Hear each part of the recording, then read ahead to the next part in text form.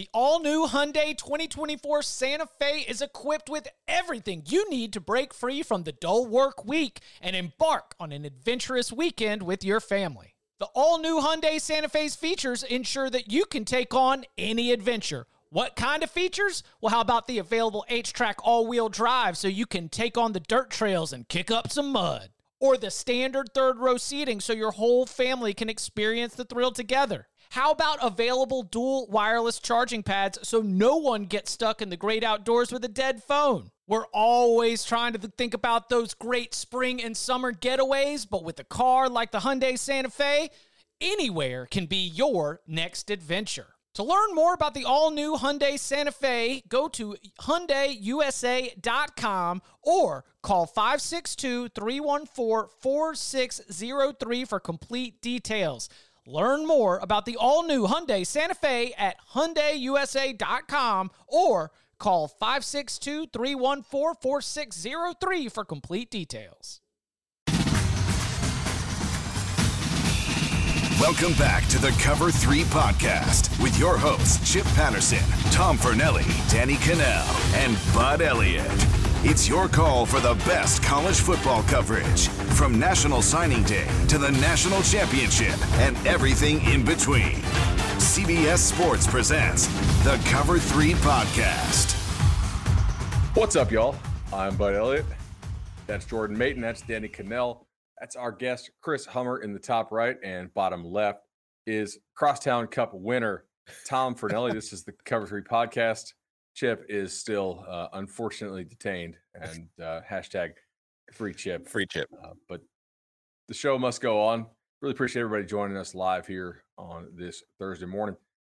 And today we're going to talk a little transfer portal. We got Chris Hummer, all things portal. Jordan Mayton helping us on the back end with the portal as well. Also usually produces the show. Looking sharp today. Look at this collared shirt, man. I mean, that's our listeners and viewers don't normally get to see Jordan, behind the scenes at home in the studio. Now we've got him all dressed up. He's looking like he's became a man today. I'm just happy you guys let me be here. Let him have a voice. Let him out. Let's go. Free Jordan. He's the anti-Coca, and that Coca would kill us if we dared put him on the screen. But Jordan, he's been fighting to get on there the whole time. Scratching and clawing. Oh, man. So today, Transfer Portal Show. The reason why we're doing it today is because the deadline to jump in the portal, or at least to have your paperwork in, was this week. And I guess, Hummer, I'll start with this.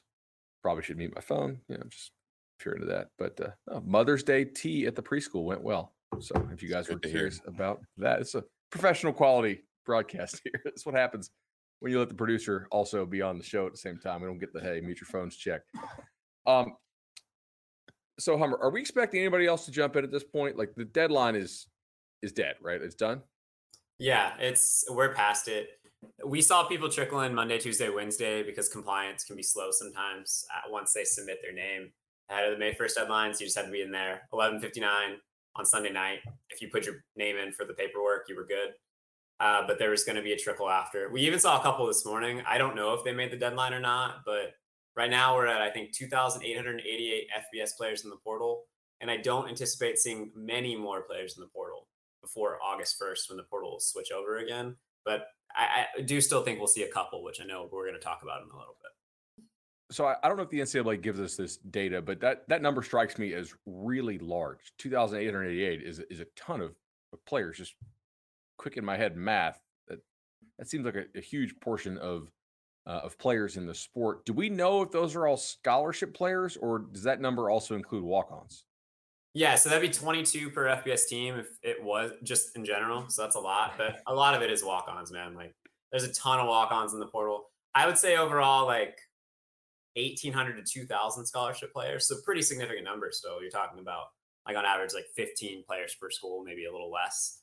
How much different from last year? What type of increase? Because I think that, and I think, like, what's the trend? Because I think that's been something that coach has been alarmed by. And then, of course, with the free transfer policy, without having to sit out a year, you would expect an increase. Just how big has it been?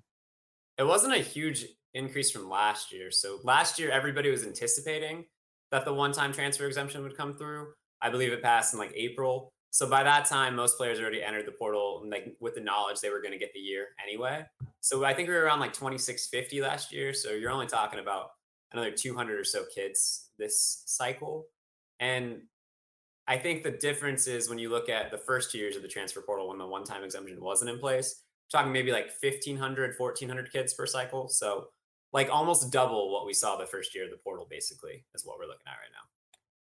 Hummer, do we know how many of the guys in the portal today are super seniors? I mean, as we know, the NCAA granted everybody an extra year of eligibility, but the schools were like, we don't really want to pay for this, so we're going to get back down to the 85. Do we have any way of knowing, like, have you noticed any trends with that? I don't know the number offhand. I would say a decent number. Like when we changed the profiles on 24/7 Sports, I always raise my eyebrow and I see like a 2017 and 2016 still in there. And there have been several of those. There's going to be quite a few like 24, 25, 26-year-olds playing college football this year and even older in a lot of cases because of that. The Bears will draft them next year.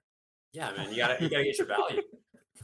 Did you guys take a lot of old dudes, Tom? They took Velus Jones, who I think is 24. They took Doug Kramer, I believe is 23. I'm fine with the picks. They were getting made fun of for drafting old guys, but it's like there's a lot more old guys in the draft this year because of what happened. Yeah, and I anticipate we'll continue to see old guys because they're sticking around in college football. We're calling 24-year-olds old now. I love that, by the way. These geezers. Those of us who are almost 40 are. Yeah. 24-year-olds are pre-Gen Z, I think. So they technically are old compared to their peers. So are they like, wait, so they're pre-Gen Z? I think so. I think 24 and 25 still is a millennial. I might be wrong, and that is not my area of expertise, but I did write about that last year. And I think that's around the cutoff. It was like the sophomores and freshmen in college football during the pandemic were Gen Z and everybody else was in millennial still. I saw like a tweet or something yesterday that was basically calling people my age like geriatric millennials, and I was pretty triggered by that.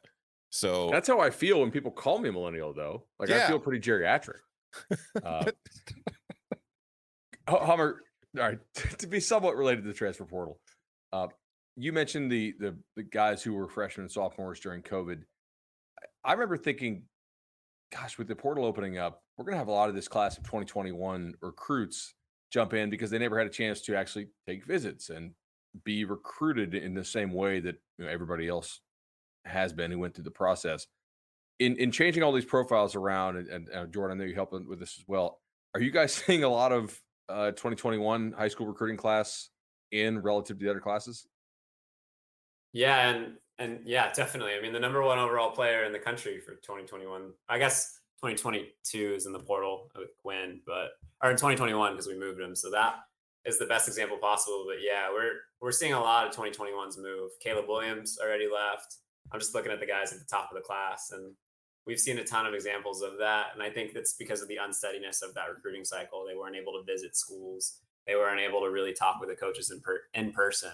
And when you couple that with like maybe a little bit of questions about where you sit on the depth chart, how you get along with these coaches, and you've got tampering going on, I think it's created an environment where we're seeing a ton of underclassmen move in a way we probably haven't seen before. Before we get into some of these names, we had a couple questions in the chat a couple shows ago that were saying that grad transfers don't have to be in by the deadline. Is that true? Can you clarify for us? So I talked to a lot of player personnel people and compliance people to get this question answered because I got mixed answers. Originally, a couple of people I thought grad transfers had an exception, like they were able to enter later, but they actually follow the same rules. They just have the advantage of using the old grad transfer waiver that was part of college athletics. So they're very likely to be eligible when they enter the portal post May 1st, but they do follow the same rules. They have to apply for a waiver if you're in May 1st, if you're a grad transfer. It's just much more likely to be granted than somebody applying for a waiver because of a sick family member or something like that. And that waiver is essentially you just pick a grad program at your new school that your old school doesn't offer. Yep. Okay. Yeah, I remember the corner that Florida got in 2006 from Utah. Ryan, anybody guys remember this? Like Urban Meyer was the first one to use like the grad transfer thing. They picked up a corner. I remember he picked a major that Utah didn't offer, and so they're like, oh, eligible.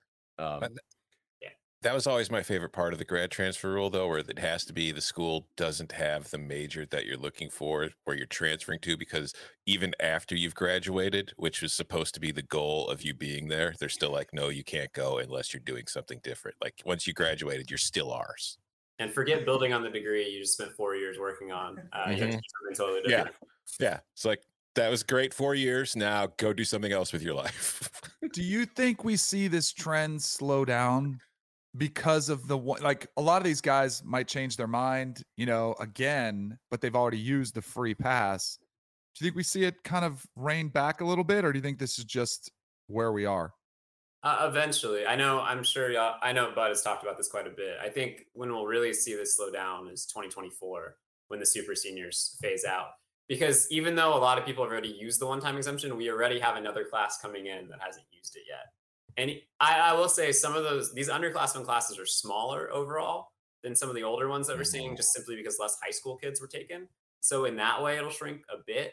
But I don't think we'll see a seismic shift in the amount of players entering the portal until that super senior group expires, because there's just so many extra players out there that can't fit under that 85 cap. And actually, I know we're going to get into this in a little bit, with the NCAA considering lifting the 25 player cap per cycle and allowing teams to get up to 85, there are going to be even more spots for players to switch teams in the transfer portal, because teams will have more room to add more people.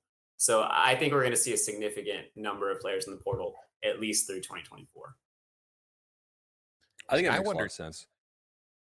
I was going to say, I wonder if we're going to see the numbers kind of stay where they are even after 2024, because I don't know if we want to get into it now. I could wait, but like you were just talking about, with the idea that there's going to be a possibility of classes where there's not 25 player caps.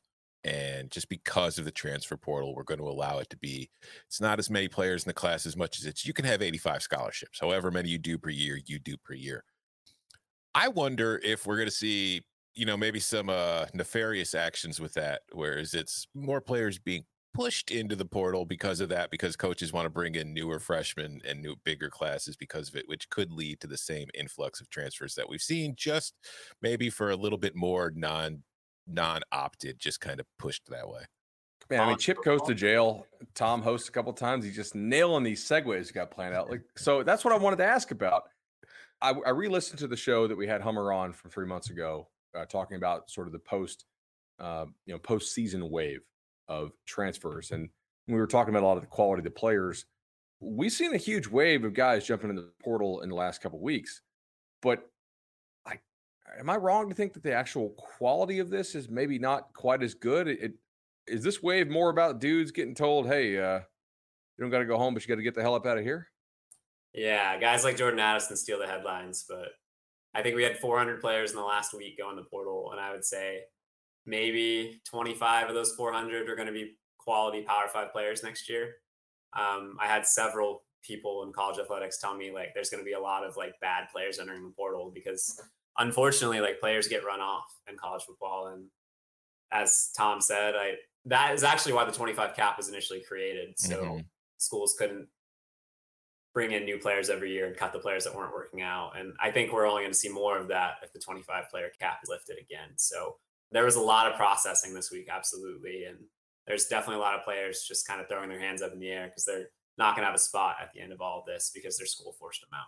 Question for everybody, not just for you, Hummer. Because of this, with that idea of, the 85 limit instead of 25 per class and possibly seeing more players pushed out, is there a chance that with the money coming in now, we just see kind of a scholarship increase? We went back, they originally put these caps on to limit some schools from being able to hoard every single player in the country to allow, just to quote unquote bring parity to the sport, but really hasn't done that. So is there a chance that we're going to see, instead of an 85 scholarship limit, schools, if they want, could have 100 players on scholarship, and that way that maybe keeps them from having to force people out?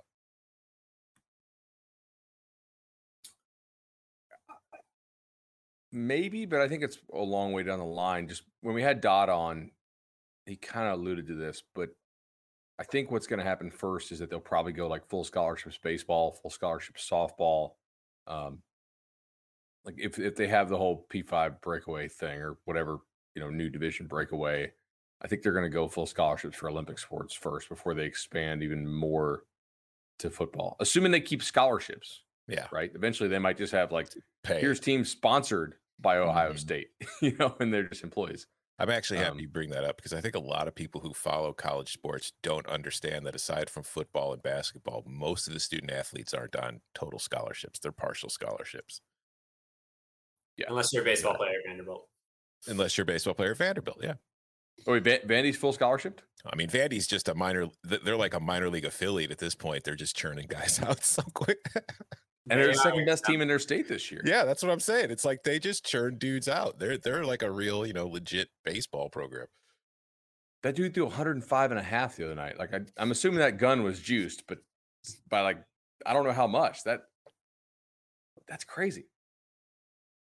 Passion, drive, and patience. What brings home the winning trophy is also what keeps your ride or die alive. eBay Motors has everything you need to maintain your vehicle and level it up to peak performance, from superchargers, roof racks, exhaust kits, LED headlights, and more. Whether you're into speed, power, or style, eBay Motors has got you covered. With over 122 million parts for your number one ride or die, you'll always find exactly what you're looking for. And with eBay Guaranteed Fit, your part is guaranteed to fit your ride every time or your money back. Because with eBay Motors, you're burning rubber, not cash. With all the parts you need at the prices you want, it's easy to turn your car into the MVP and bring home that win. Keep your ride or die alive at ebaymotors.com. Eligible items only. Exclusions apply. Knowing how to speak and understand a new language can be an invaluable tool when traveling, meeting new friends, or just even to master a new skill. But it's not always simple when you're bogged down by textbooks and structured classes. That's why so many people trust Rosetta Stone. Rosetta Stone is the most trusted language learning program, available on desktop or as an app. It truly immerses you in the language you want to learn, like Spanish, French, Italian, Chinese, and more. You won't just be studying English translations. The Rosetta Stone intuitive process helps you pick up a language naturally, first with words, then phrases, then sentences. Don't put off learning that language. There's no better time than right now to get started. For a very limited time, listeners can get Rosetta Stone's lifetime membership for 50% off. Visit rosettastone.com/rs10. That's 50% off unlimited access to 25 language courses for the rest of your life. Redeem your 50% off at rosettastone.com/rs10 today. Top names in the transfer portal from the post Christmas, post being in for spring deadline. Who are we still looking at? The most impactful guys to jump in. If you've just been hibernating for the last couple months, you haven't been paying attention to the transfer portal. Maybe you're a college football fan who just watches the games more. You don't really follow this on a day-to-day basis, which you should at 24/7 Sports, and you should like and subscribe to our videos here at the Cover 3 College Ball podcast. Who are the names that you think really are going to impact the sport who have jumped in recently and kind of post spring? In terms of guys that are still available, or just guys in general? Let's start with still available. Jordan Addison's the big name. I don't think he's the best receiver in college football, but he's in the conversation. He's going to be a first-round pick most likely in a year. So wherever he ends up, he's going to make a major difference. I've heard USC, like everybody else. Texas is absolutely in there. His former wide receivers coach, Brennan Marion at Pittsburgh, is now at Texas. He's there. I've heard a lot of Alabama buzz. I know that Bryce Young thing that happened yesterday got the internet rolling, but I was hearing even before Jordan Addison went in the portal that if somebody like Jordan Addison goes in, like Alabama would definitely like a crack, because I know they've taken 2 receivers so far, but I don't think they're confident they have like an alpha they had with Jameson Williams last year. Georgia absolutely needs a receiver, but I don't know how attractive playing with Stetson Bennett is if you're Jordan Addison. Another hater. What? Wow. The comment section tells me it's extremely attractive, Hummer, and he's very good. National championship winning quarterback, of course. Just haters. Sorry to Stetson Bennett. But yeah, Miami definitely needs a receiver. They'll be in there, but I think it's going to come down to USC, Texas, and Bama if they choose to really push their way into the picture. The other, do you guys think he's not already signed and just waiting it out so it doesn't look like tampering? Like Caleb Williams. Yeah, right. I mean, I've had some people speculate that, absolutely. So Because like there's definitely been some stories that we'd heard about. It's like, okay, this guy might visit here and he might visit there. I'm like, well, if he does, he's going just pure like old school bag collecting because the NIL deal to this school is already done. I've absolutely heard one Power 5 school that is paying a lot of money for players right now that has told multiple players just to take visits so it doesn't look like they can. Like it is absolutely happening, and it's happening quite frequently. So that is a real possibility for Jordan Addison. USC was the school I heard like days before he even went in the portal. That was something we were looking into. So I would just keep that in mind. The other name I would really focus on that's available right now is Jermaine Lowell. People probably aren't as familiar with him. He's from Arizona State, defensive tackle. He was actually, we made a list of the top 50 players in college football going into the season. He was like number 46 on my list, I think. He's one of the best players in the Pac-12. He was just hurt all year last year. He told our Arizona State side actually that he's going in to explore NIL opportunities, just on the record. So USC is the school I've heard with him quite a bit as well. So USC could get the top 2 players in the portal potentially, in my opinion. So. He should consider Illinois because we have NIL money and a need on the interior of the defensive line. So, just saying, there's lots of NIL opportunities. I make a lot of money on this podcast, buddy. Just letting that out there. Unlimited. Tom, your experience, do a lot of people move from Arizona to Illinois? Because I kind of feel like they move from Illinois to Arizona. Definitely. Like no, the other way around. A lot of people can't take that dry heat. And they're like, you know what? I want some snow and some cloudy days. I think the one other guy that we might be forgetting is Jalen Robinson, receiver from UCF. I know he's looking at Tennessee right now. He's looking at TCU. I know Georgia has kind of dipped their foot in there, making a visit from him. But guy that was really explosive under Josh Heupel in 2020 and didn't get a lot of time with Gus Malzahn last year. What he did, he had 18 catches, like 300-something yards. But, big play threat, speedy guy. I got a broad-based question, and maybe Bud or Hummer or any of you guys can answer, because I've heard this alluded to like NIL rights as opposed to like some of these deals that are happening under the table. Like, let's say Jordan Addison did sign some sort of endorsement deal or NIL deal. It's not with USC. So couldn't he burn USC and go somewhere else and play somewhere else and maybe even get money on top of what he's already getting? Could you do that? I'll let the lawyer answer that question. Yeah. It depends on the contract language, but from what I've heard, what some schools are doing is basically, hey, you come here, and certainly I think the Spire Sports with Tennessee that the Athletic reviewed, like you're signing over the entirety of your endorsement rights.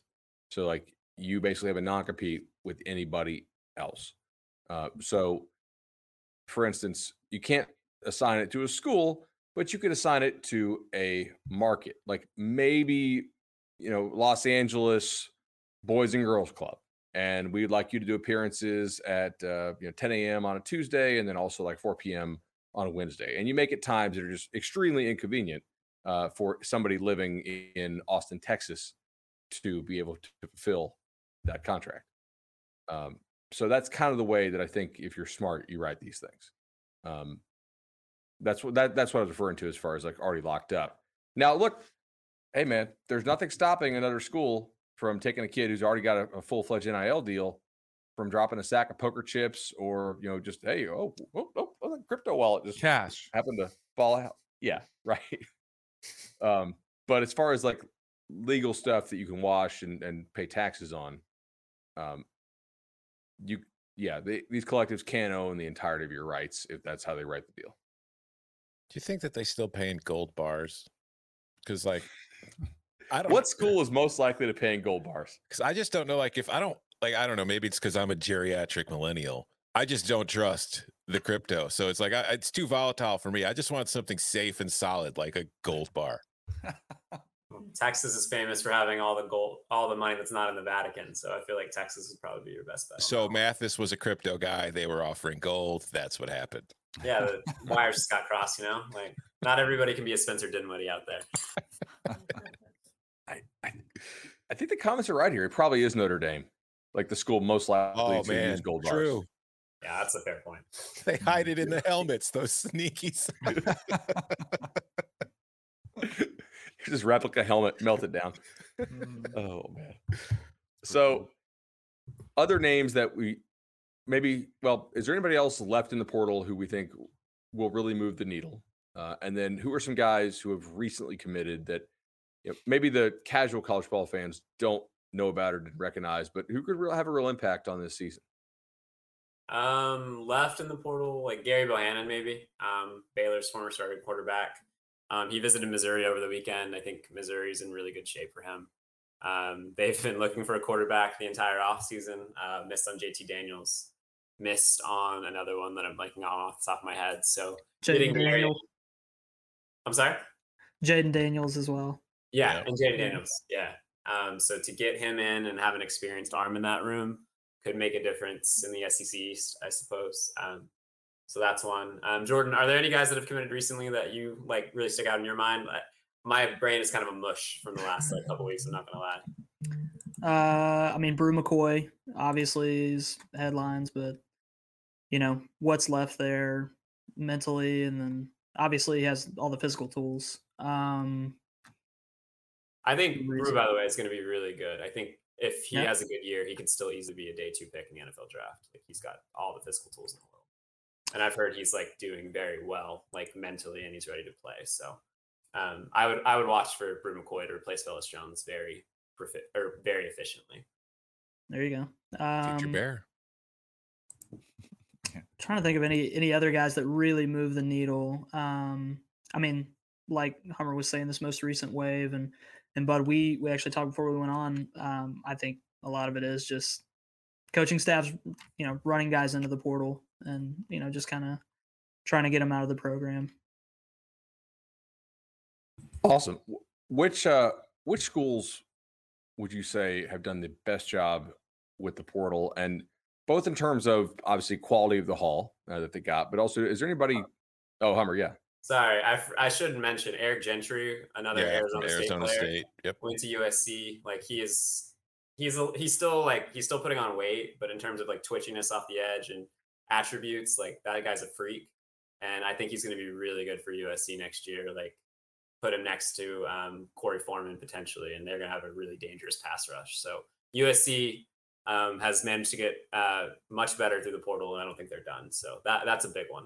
I know I kind of need USC to stop because I'm going to owe AJ, our social manager, a steak dinner if USC wins 10 games in regular season. Yeah, I might owe him a burger because we don't all have blood money here, but that was the bet I made with him as well. I know McCoy's a big name, obviously, for a lot of reasons, but another guy that went to Tennessee came from Ohio State, the cornerback, Andre Turrentine. Like, what's this? Is that somebody that is going to be expected to be starting for Tennessee right away and could be an impactful player?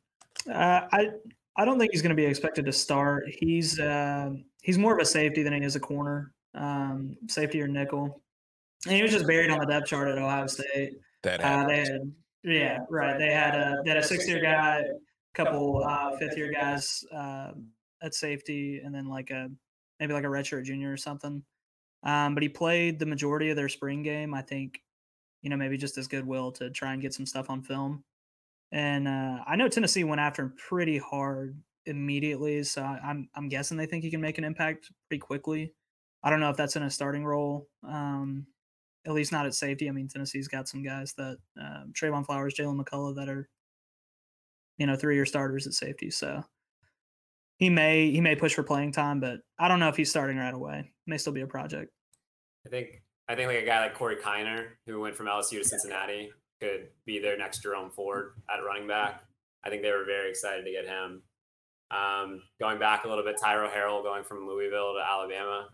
Certainly some allegations of tampering are going on there, but Tyro Harrell is legit 4.25 guy. Mm-hmm. So that speed's going to help Alabama immensely.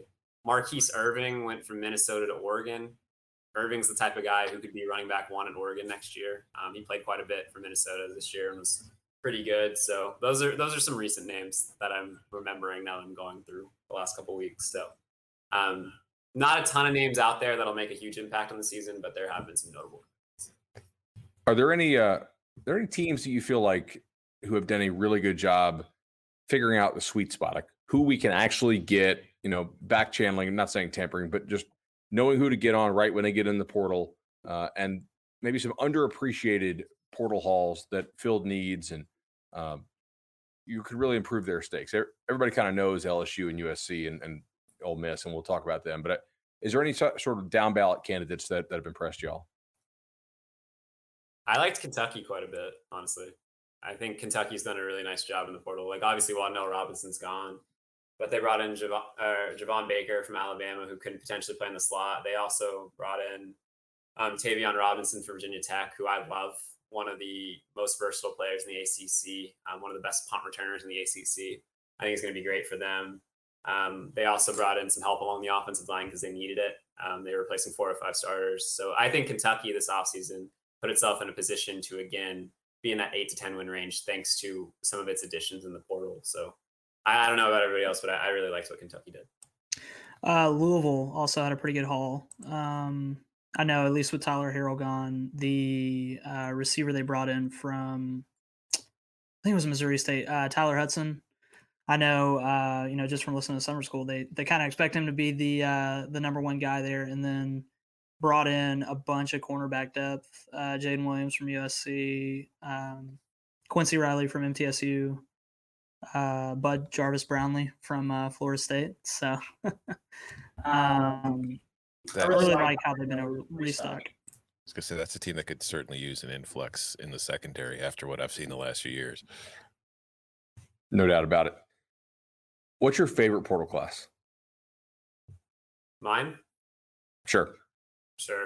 Alabama, because they got probably 3 of the best players in the country at their position to come to Alabama. It's a pretty ridiculous class. If you're talking about off the radar, I think a school like SMU has done a really good job, but I think without question the best portal class is Alabama. Like they added 3 of the players in the country via the portal, and what they're doing is kind of ridiculous. So definitely them. I'm glad you went there, being that they did take Tyler Steen from Vanderbilt, and not that you can't get good players from Vanderbilt, but in doing these summer school series episodes that I've been doing, I'm like, hey, what position might they continue to pursue throughout the summer in the portal? And everybody's like, oh, offensive tackle. It's like, okay. So everybody needs one. Bama's dipping down to take a kid from Vanderbilt. What positions are you finding that schools are more able to take in the portal, and which positions are less likely to be able to be filled with quality? Offensive line, which is interesting. I guess some live news. I thought we were done with transfer portal stuff, but Willie Allen, I don't know if anybody remembers him. He was an all-conference. ULM? Indiana Tech. Then he went to Michigan. Then he was at UMass. He just went in the portal. So maybe that's a Hail Mary for somebody who really needs offensive line help, because I know for a little bit Michigan thought he was going to help, and it didn't really work out that way. But offensive line and defensive line are by far the hardest positions to find quality players at. I had a player personnel director tell me the other day that it's kind of the opposite of what you would expect with NIL, because there's so many quarterbacks, wide receivers, and skill position players available, and those guys get all the attention because they have the football in their hands. But the most valuable thing in the portal, and the people technically with NIL that are worth the least, are the big guys in the trenches. Mm-hmm. And there's just so few good ones that the schools are either A, paying a premium to keep them there, or B, selling them hard on getting developed and drafted where they already stayed. So there just aren't enough of those guys to go around, where even with an Alabama, Tyler Steen is one of the best players in the portal at tackle. And he's probably top 50 tackle in college football, maybe based on his previous production. So there's a difference between what you can get at the skill positions and what you can get along the lines of scrimmage. Yeah, I also think too, just on the offensive line side of things, with a quarterback or a receiver or running back, they're highly rated, or they come to school thinking they're going to get playing time. Most offensive linemen out of high school understand that at most programs, there are some guys who are going to play right away, but for the most part, they understand that the first year or two they're on campus, they're not playing. They're going to be, they're going to be working out. They're going to be getting in shape to play in a couple years. So it's they're not really looking to enter the portal as quickly, because they knew from the start that it wasn't going to be a thing that I'm just jumping in and I'm the starting left tackle at Alabama.